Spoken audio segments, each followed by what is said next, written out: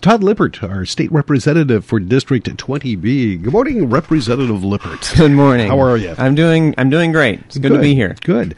And thanks for coming in today, because I know this is a busy time for you. It's getting to be a kind of crunch time at the state legislature, which has really been cranking out some bills as of late. You've been getting some stuff done, and it looks like things are going to be done on time, and there will be no shutdown. Do you think that would be a fair thing to say? That's a fair assessment, yes. We'll be back in session again today at 10. Expect it to be a long day. We have two bills up, Jobs and Economic Development, Environment.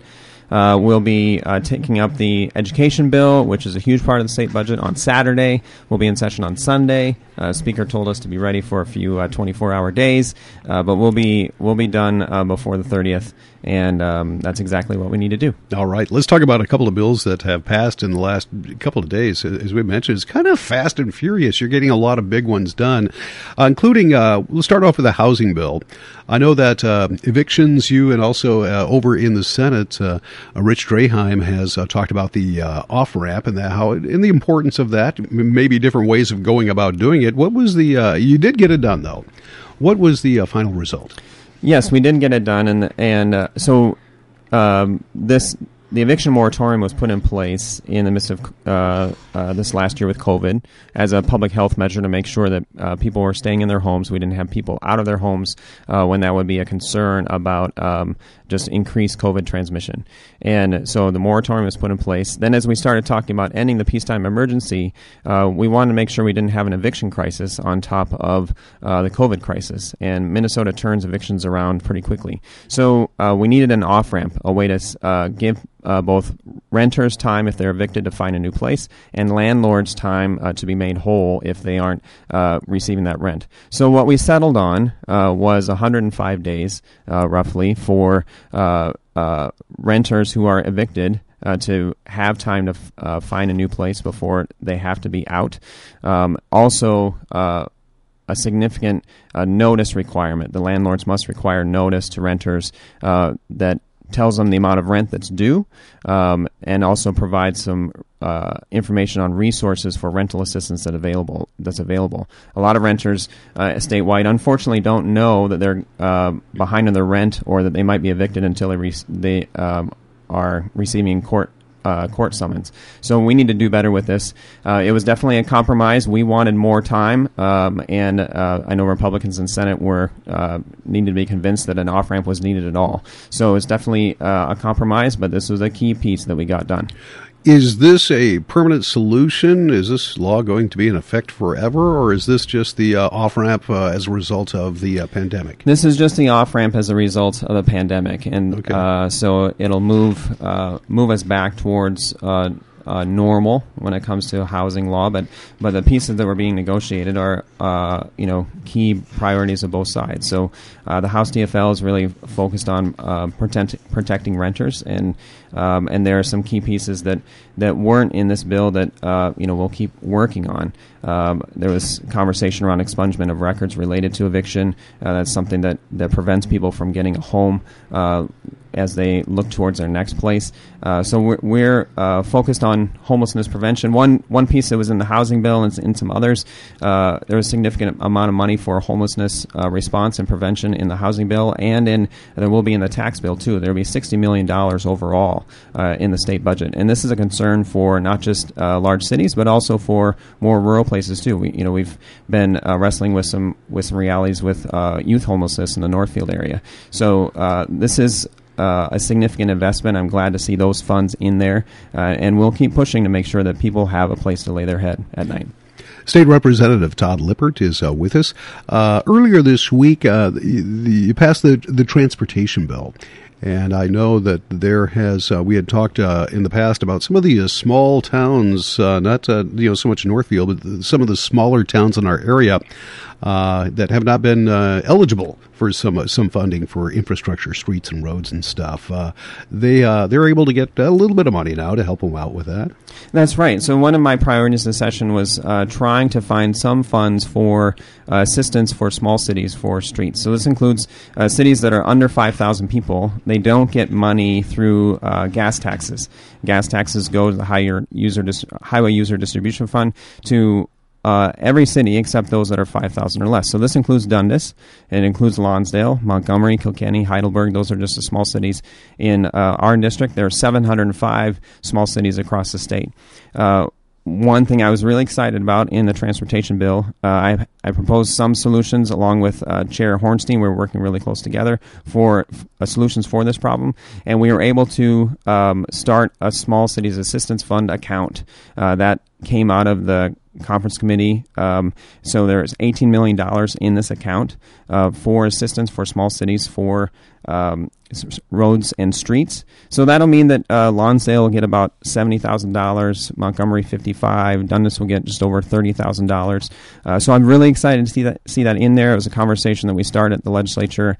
I worked closely with Chair Hornstein on that, and I'm glad to see some results at the end of session. Were there other? What were the other significant portions of the transportation bill? So we had over a $200 million increase in transportation in this bill. So it was a significant increase in funding for infrastructure. So support for road and bridge projects, but also multiple modes of transportation are being supported. There's funding for a second train from Chicago to Minneapolis on Amtrak. So that's a significant change. We have significant funding in bus rapid transit for Minneapolis and St. Paul. This is a key equity measure as far as transportation is concerned and improving transportation.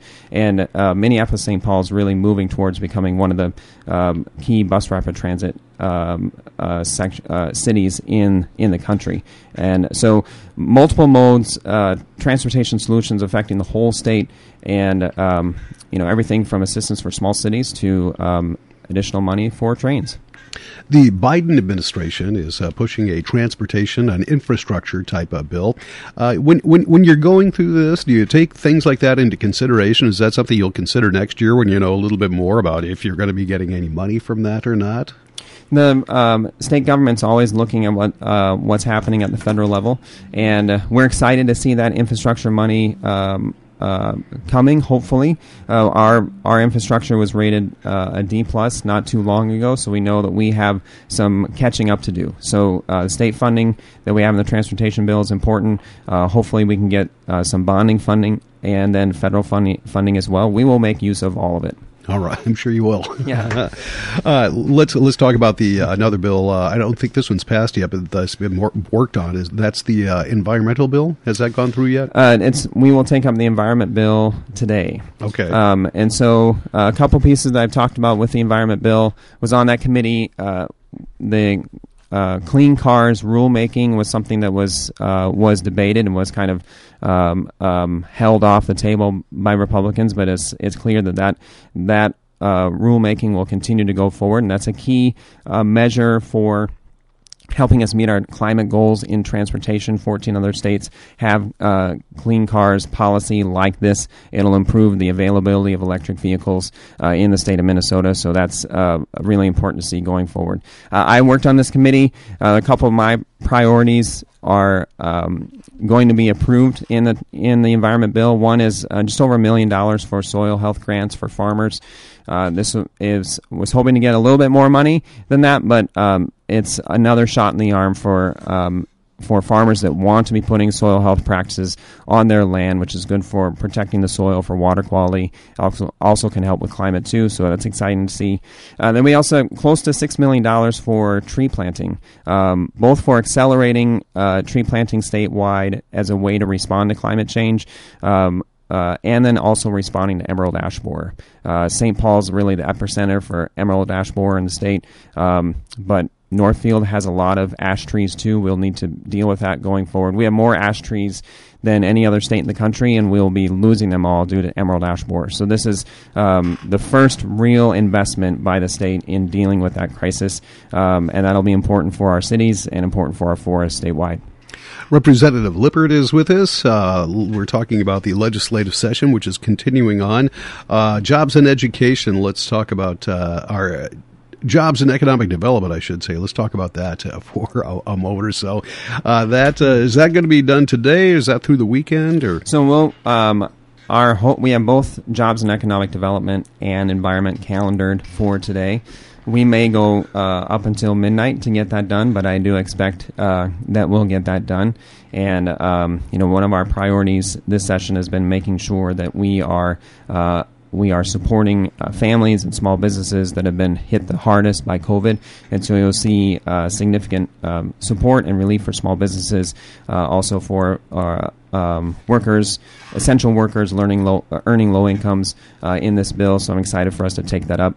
Education will have historic amounts of funding. Looks like a 2.5 increase on the percent increase on the formula for the first year of the biennium, 2% the next biennium. So that's a significant increase in funding for education. Make sure we're supporting our schools and helping students catch up, and also closing our racial achievement gap as well.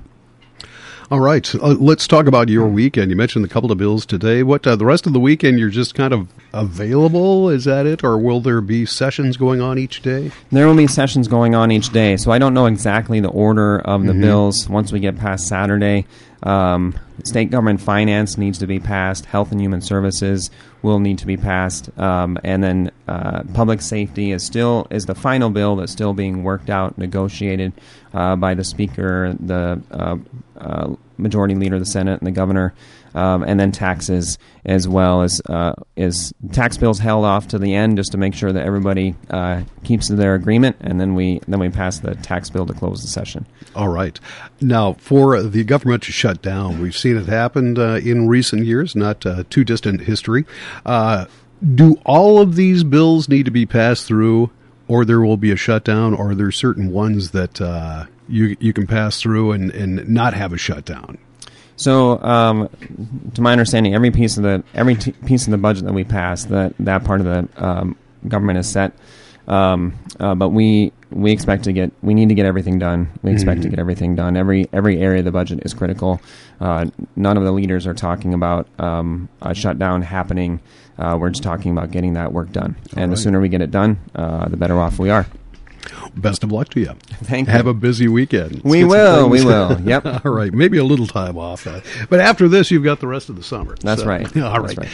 So, pardon me, Representative Lippert, thank you so much for joining us. Glad to be here. Todd Lippert, State Rep for District 20B.